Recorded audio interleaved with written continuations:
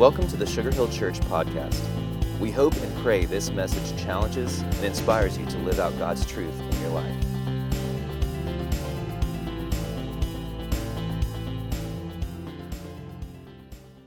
So today's the money day, right? So this is the day the preacher says we got to give, and about 3/4 of you said, I'm not in with that. No, that's totally cool. All right, no condemnation, no guilt, none of that stuff today. I don't believe the heart of Jesus' teaching is about a legal society that says pick your net or your gross or your post-tax or pre-tax and figure out 10%. I don't think we can put God in that small of a box and put limits on him. I believe with all my heart that whether it is money or prayer or attending church or drinking or alcohol or gambling, or you pick any issue you want. It really doesn't matter. Pick any issue you want. And at the end of the day, I believe Jesus will say it's a matter of your heart. It's a matter of our heart. What we give, what we do, is not about how many zeros are on the check, although that's cool with me if you write a bunch of them. I'm just saying that if it isn't a matter of our heart, we might as well have burned the bills. Jesus teaches it's a matter of the heart. So today we talk about wrapping up this year, because when we give a gift, everybody has somebody when it's Christmas time that you've gotten the perfect gift for. And you can't wait. You want it to be the last gift that's open, because when they get to that gift, that is the gift, right? And so you make sure that gift has the right presentation and it's wrapped up the right way. As we close out this year, what if we were to take a look at this year and say, okay, Lord, we're going to bring you the best gift of the holidays. We're going to bring you the best gift of Christmas. We celebrate the birth of your son, and we're going to wrap that up, and it's going to be amazing. But Bobby's right. We want to answer the question today, what really happens when you give? I grew up in a church where, man, the guy who was, he was hellfire, brimstone at it, man. You grew up in that church? I mean, really, this dude could fire you up. Because when I left, I was pretty sure, man, he had brought it, right? But I remember, man, it was like 10%. If you're not going to give 10%, you're not going to give everything to God, don't give anything. I just don't think that's in the character of God. I really don't. I understand the purpose for which he was trying to make the point. Totally get that, right? But I really do believe what I said before. When Jesus came and he brought us a new covenant, because of his shed blood, because of his broken body, because he rose from the dead, because he conquered death, he said, I got a whole new way for you to live. And I want your heart, your mind, and your soul. And when I have those things, everything else falls in place, including money. And so today we want to answer the question, how do you wrap it up, and why do you wrap it up, and what happens when you give, and what are these things that occur when I give? I think everybody, when they give, everybody's got a right to know, what did that go do? Why did we give? What did we do with that money? What are we doing for the cause of Christ? I think it's okay to know that. I really do. I think it's great when we know where our people and our resources go to make a difference for the cause of Christ. But the first thing that happens when we give is we fulfill our God-given purpose. We are fulfilling our God-given purpose. I mean, how many of you were good at math in school? Anybody, you were good at math in school? I was a great math student until they entered letters into the equation. As long as it was numbers, I was good. But when they started throwing away, A equals B and B equals C and then A equals C, I was like, no, how do you add A and C? Like, who does that, right? I mean, nobody adds letters. I mean, seriously. So I remember being a 7th grade student at Seabreeze Junior High School in Daytona Beach. And believe it or not, we were a junior high school in Daytona Beach, Florida, that didn't have air conditioning.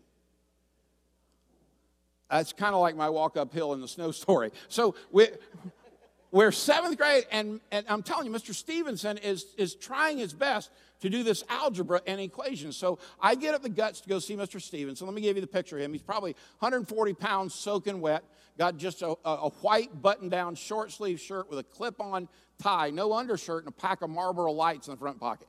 Are you with me? When you walk in, you know Mr. Stevenson wasn't smoking in school, but clearly he was the Marlboro man. All right, he had a bad case of ashtray going on when you walked in there, man. So I remember I walk up to Mr. Stevenson, you take a deep breath, get just the right amount of oxygen before you get in the radius, you know. And I said, Mr. Stevenson, I just don't get it. And his answer was, well, you know what, Alan? One of these days, the light's just going to come on. I am now 56 years old, and with all due respect, Mr. Stevenson, it has yet to come on. Something is wrong with this, right? I was good, but A equals B, B equals C, then A must equal C. Unless you do really messed up things and say, well, A then equals B, and then B equals C, and then how could C equal A? But are you with me? Of course you're not. You had a Mr. Stevenson too. Are there any math teachers in the room? Anybody that's a math teacher in the room? Oh, Coach, yeah. Drew back there, he is a math teacher for us over at North Gwinnett, and thank the Lord we've got somebody really working hard. So way to go, Coach. Good job. But I remember not being able to add up the equation. But let me give you an equation you can add up. A can equal that you were created in the image of God. You were created in the image of God. If you go back to the book of Genesis in the first chapter, at the beginning, the first book in the Bible, here's what God says. Then God said, let us make mankind in our image, in our likeness, so that they may rule over the fish in the sea and the birds in the sky, over the livestock and all the wild animals, and over all the creatures that move along the ground. So God created mankind in his own image. In the image of God, he created them, male and female, he created them. Have you ever heard somebody look at a baby and say, you got your daddy's eyes? You got your daddy's expression? Okay, so Jen and I, we have 6 daughters, right? 2 married off, 2 out of college, 1 in college, 1 about to go into college. And you think, you're wondering why I'm talking about money. And so we have 3 grandbabies now with 2 more on the way. Yeah, and so every now and then I will see, we have 1 girl in the crowd. Her name is Presley Ann. When you call Presley because she's walking towards something she's not supposed to put her hands on, you say, Press! And she will cut her eyes back around at you, and when she does, you know what I think? Oh, dear God, that's exactly like me. But you know what? I get to see her mom in her, and I see her daddy in her. When we've got little William or we've got Ford, you know what we see in those 2 little boys every now and then? I see their mama, I see their daddy every now and then, I see a little me. But isn't it great when you look at a child and you say, boy, I see your daddy in you? Listen, you were crafted and made in the image of God. God looked at you and said, that's my boy, that's my girl. How dare us look in the mirror in the morning and find fault with God's creation when he says, I want you to act like me. I want you to look like me. I want you to walk like me. I want you to talk like me. I mean, if you put this all together, we were created in the image of God, and God is a generous God. You say, well, how do I know that God is generous? And how do I know about his generosity? In 1 John, it gives us this word that God is love. The greatest gift on this planet is love. With love comes things like peace and contentment and joy and fulfillment. Now, don't get me wrong. Listen, 50 grand will buy some of that for about an hour and a half. But I mean, we're talking about eternity here. We're talking things that last. God is a generous God. In John 3:16, the world's most famous Bible verse, for God so loved the world that he gave his only one son, that whoever believes in him shouldn't perish but have eternal life. So if you put the ABC formula together, A equals B, B equals C, A equals C, A equals B, you can look at it any way you want. We were created to be like our Father and be generous. We are never more like God than when we are generous. I've never met a single soul who gave $50 for a box of food for a hungry family. Say, I wish I hadn't done that. I have never met anybody who went with Diane to Haiti and came back and said, total waste of my time. Feeding those hungry kids, sharing Christ with those folks, giving them clothes, getting them on a roof over their head, serving those orphans for total waste of time. I'd have much rather had a Rolex. I've never met anybody who said that. I've never met anybody who gave and went and participated. When we put together 109,000 meals for Haitian children, I didn't look around and people going, oh, wish I'd have given my time to something else. I'd much rather watch the ball game today. No, you know what we say after we're generous and we're part of this? This feels good. The presence of God is alive and well in me. Now, I get it. Some of us have bought into the whole health and wealth deal out there. That, if I give, if I'm generous, then I'm holding God to an ROI, the return on my investment, and I want 13%. But listen, you can't put God inside of a Charles Schwab box and guarantee a return, because he might just blow your mind and blow the box up. You see, the greatest blessing is the ability to give. The greatest blessing is the fact that we got to be a part of what God is already doing. That God said, I want you to participate in this work. I want you to come play on this field. I want you to be my children, and I want you to come do this. Because the second thing we know, when we give, we make God smile. He's a good, good Father. You say, well, Chuck, where do you get that? Well, if you look in 1 John chapter 3, verse 1, here's what the scriptures say. You can follow along on the screens, or maybe you've got the app open. See what great love the Father has lavished on us, that we should be called children of God. And that's what we are, children of God. God called us, let us sit at the big person table for Thanksgiving, and said, you're my kid. You trust Christ. You choose the fact that he died for you, shed his blood for you, rose from the dead for you. Come on, be my kid. Be a part of my family. And when you do that, come participate in what we do. Between services, I thought, you know what, I've been talking about buying boxes. I haven't bought my boxes yet. I went back and bought a couple of boxes with Susan. You can walk back there and swipe your little debit card or whatever you want to do. Why not? Again, I mean, is it really possible that we could be blessed beyond measure by just doing what we can? Now, I want to stop right here, because some of you have already said, nope, Chuck, I'm not into this. No. Chuck, if you only knew how little money I have. Let me tell you something. I think I know. It's easy for a preacher to sit up here and talk about you ought to give and you ought to do. That's easy for me to do. Listen, you should expect me to have this talk. But before I did preacher talk for a living, and before I did this is what I did. Jenny and I had gotten married. She had gone through a brutal divorce. I had gone through a time when my first wife passed away, and 2.5 years later, we got married. We had 6 daughters in the house, 4 teenage drivers at one time.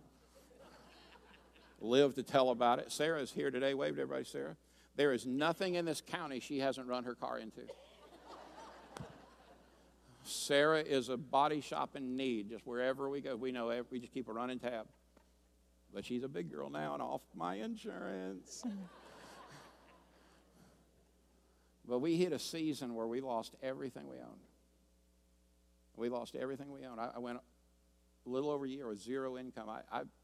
So before you say, well, you don't know how tight it is. Yeah, I do. I remember, Jen, when I took a speaking gig in L.A. for Tim Hebert, and I had just enough money to buy a ticket, and they said, we'll give you a reimbursement, and we'll pay you for the fee to come out and do a consulting gig and a speaking gig. And I had enough money to catch a flight on AirTran at the time and fly to LAX. Got off there, and I told them, you got to pick me up. I don't want to fool with a rental car. I couldn't tell them I didn't have enough money to get a rental car. And they picked me up, and when I was done, I'm thinking, this is going to be great. I'm going to get a check. I can grab somebody who will drive me by. I can put it in a Bank of America.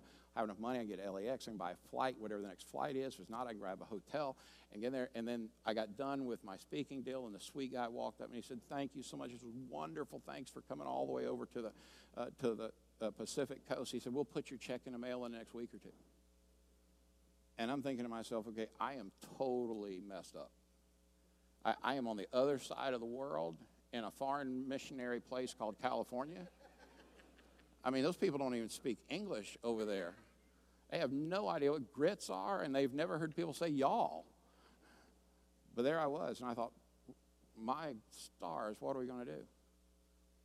God just found a way, and we got back home. And you know what we found going through all of that?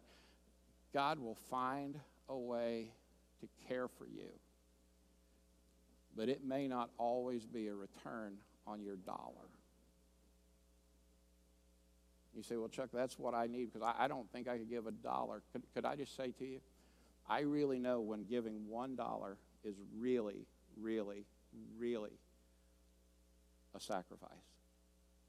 But I want to tell you, friend, if you're going to allow $1 to keep you from experiencing the joy of God smiling on you and being more like him, boy, don't miss this. Don't miss this. I've seen God do stuff that you would just blow your mind, where all of a sudden it was like, Jen, can you believe this? I got home from that gig, and within a couple of days, there was a check in the mail that had come back from something I never thought we'd see the money for, and I was just blown away. And the only thing I'd say is, God, thank you. You see, I really don't believe it's about giving 10%. I don't really believe it's about giving 20%. I believe it's a matter of your heart. I mean, seriously, if you wanted to know what I really believe in, what I really trust, what I really value, you know what you do? You look at my calendar and you look at my checkbook. If you looked at my checkbook and I gave you my Bank of America account today, you know what you would see? You'd see at least three things. You'd probably see a lot more, but you'd see at least three things. You'd see, well, you know, Chuck likes the house he lives in. He loves that. That's cool. Chuck really likes seafood. And you know what else? You say, Chuck doesn't always give what people think he should, but I'm telling you, Chuck gives, and it hurts. And I can promise you, you could also follow the trail of deposits that come into that checkbook, and you see where God has faithfully done something, and just blows my mind. You see, I think many of us don't give because we believe the lie that if I can't give 10%, I shouldn't give at all. Could I just say to you, I don't think God's walking through the portals of heaven with a calculator saying, oh, they only gave 1.4. I don't think you can see that in the character of God. I think the character of God looks inside of our heart, says, I sent my son to die for you, to beat sin. How much more so do I just want to ask you to participate in the work that you've called him to do, because you're a part of the family. So listen, if 2 quarters are a sacrifice, that is greater than a 10,000 gift to somebody that ought to give 20. It's not about the number. I promise you it's not about the number. And anybody who wants to tell you it is about the number is missing the character and the heart of Jesus. So when you put all this together, you make God smile. I don't know about you, but I like it. I love it. I want some more of it. That's not in the script. But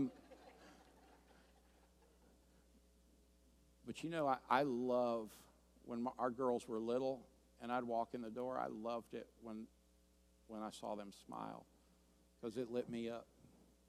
I believe God can't wait to smile when he sees us do what we're supposed to do. When we give, we position ourselves for the right blessing. I mean, we really see a fresh opportunity for blessing. Paul wrote this letter to a little town called Philippi, and there was a church, the Christians there were known as Philippians. And he wrote in chapter 4, verse 19, he says, and my God will meet all your needs according to the riches of his glory in Jesus Christ. You see, you may not understand it all, and I may not can explain it all, and I may not get it all. But in Romans 8:32, he says, he who did not spare his own son, but gave him up for us all, how will he not also, along with him, graciously give us all things? So if you're here today and you say, you know what, I'm not giving anything up. I'm a self-made man. I'm a self-made woman. Keep your money. God does not need it. He simply calls us and allows us the privilege of being a part of it. You say, well, Chuck, that's not going to help your bottom line. You're right, but it'll help the bigger and greater bottom line because it's about your heart. It's always about your heart. God is a generous God, giving us every blessing in life. When you give, you gain a fresh perspective. When you give, you gain this beautiful perspective. I mean, seriously, all of a sudden it's, wait a minute. I just had enough food that we threw away, and there are kids that aren't going to have a meal in Haiti for the next week, but I just threw enough away to feed 7 kids. Wait a minute. I have enough medication in my bathroom to probably take care of 20 children, but you know, I just let it sit there just in case. You know, my greatest problem is whether or not I can get the NFL channel in HD. It'll gain us a greater perspective. Matthew 6:21 is pretty clear. You know what it says? For where your treasure is, there your heart will be also. You know what that's saying? That what is in your heart is coming out here in your mouth and coming out of your wallet. What's in your heart is revealed in what you say, what you do, what you give your time to, what you give your resources to. What you truly believe, you can't hide. I mean, you can say to people all day long, this is what I believe in. But you know what? If we were to investigate and do a little bit of creative work, what do we find? That that's really what you believe? Because it's a heart issue, not a checking account issue. I mean, seriously, if he knows how many hairs are on your head, does he not know the code to your debit card? When you give, you partner with God through his church. You see, God doesn't need permission to access our resources. God gives us clear direction here. I mean, seriously, when we give, we partner with God through His church. Not my church, not your church, not our church, His church. We're to do what we do for Him. We're to give what we do for Him. Anytime we give out of guilt, anytime we give out of being falsely motivated, we've missed the whole thing. I guarantee you, God's not looking down on northern Gwinnett County saying, oh my stars, I don't have anybody trying to do my work. I think He looks down on us and says, come on kids, let's go. I'm pulling for you, let's go. But while God doesn't need us, He invites us to participate with Him. He invites us to come be a part of His work. I want to share a few things that because of your generosity that Sugar Hill Church is already doing just in the last 2 years. Let me share a few stats with you. Are you ready? In the last 2 years, more than 500 people have joined Sugar Hill Church. That just blows my mind. More than 210 people have followed Jesus in believers' baptism. We've packed more than 2,100 Operation Christmas Child boxes. We've packed more than 3,400 backpacks, now working with 6 different schools, sending food home on the weekends for Title I children who don't have food. We've provided Christmas for more than 400 kids, provided more than 420 boxes of groceries through our co-op. We have, through your generosity, been able to assist families with more than $50,000 in benevolence needs and given more than $350,000 to mission needs. That doesn't even count the money that you raise to go places. We've sponsored more than 400 children through Compassion International in the Dominican Republic and Haiti, where most of them are. We fed and equipped more than 300 families in Kenya and seen a third of them come to know Jesus as Savior. Since January of this year, more than 300 first-time guests have shown up in our student ministry, grades 7 through 12. That's crazy good. Who does that? On top of that, our mission trips have included Haiti, Guatemala, Spain, Pawleys Island, and we're helping plant a church in Phoenix, Arizona that looks and smells just like Sugar Hill Church. Just this year, when 90% of all churches are dying or stagnant, we have grown in every area of ministry right here in Little Sugar Hill Church. In Haiti alone, your generosity has provided more than $4,600 in medical assistance, more than 5,200 children experience Vacation Bible School, and in an age-appropriate way with the right translation, more than 2,000 children heard a clear presentation of the gospel of Jesus. According to the North American Mission Board of the Southern Baptist Convention that has 42,000 churches in America, they had some type of configuration to determine who were the healthiest churches in America. Out of 42,000 churches, they found 26 that met that criteria. And right in the middle was little old Sugar Hill Church. Come on, man.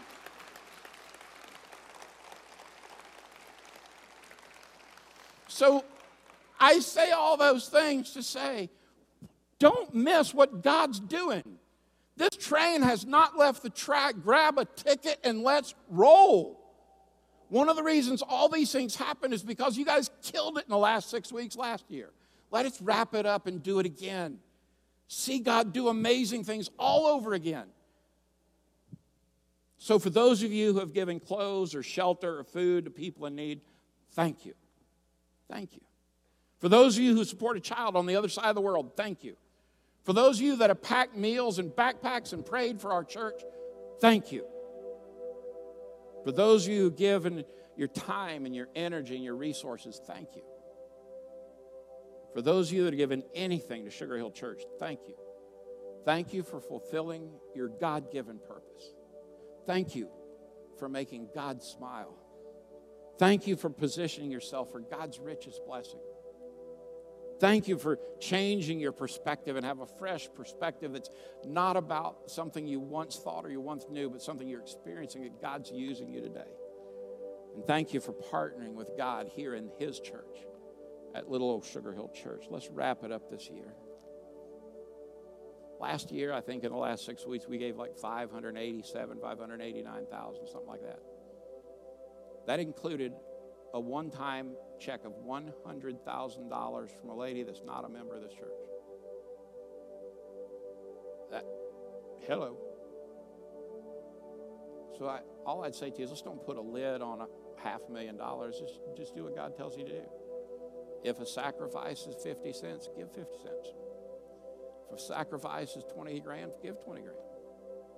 But don't put God in a box and miss what he's doing here. This is unusual.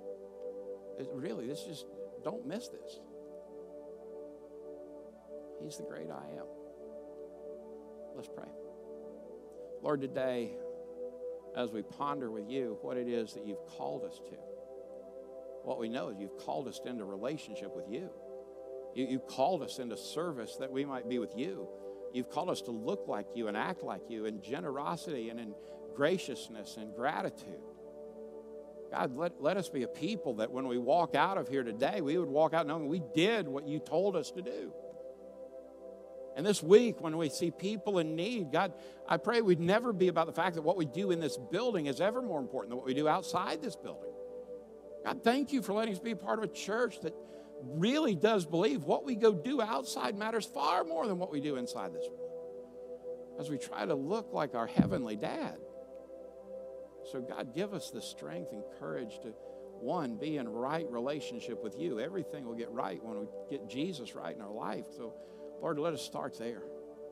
And then I pray we'd grow more and more, week by week, day by day, more like you, that we would resemble our generous, gracious Heavenly Father. Lord, we love you and we thank you that here we can see you at work for testimonies of people who are all about you.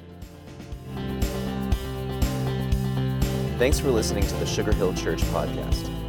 For more information and to find out more about our church, please visit us at sugarhillchurch.com.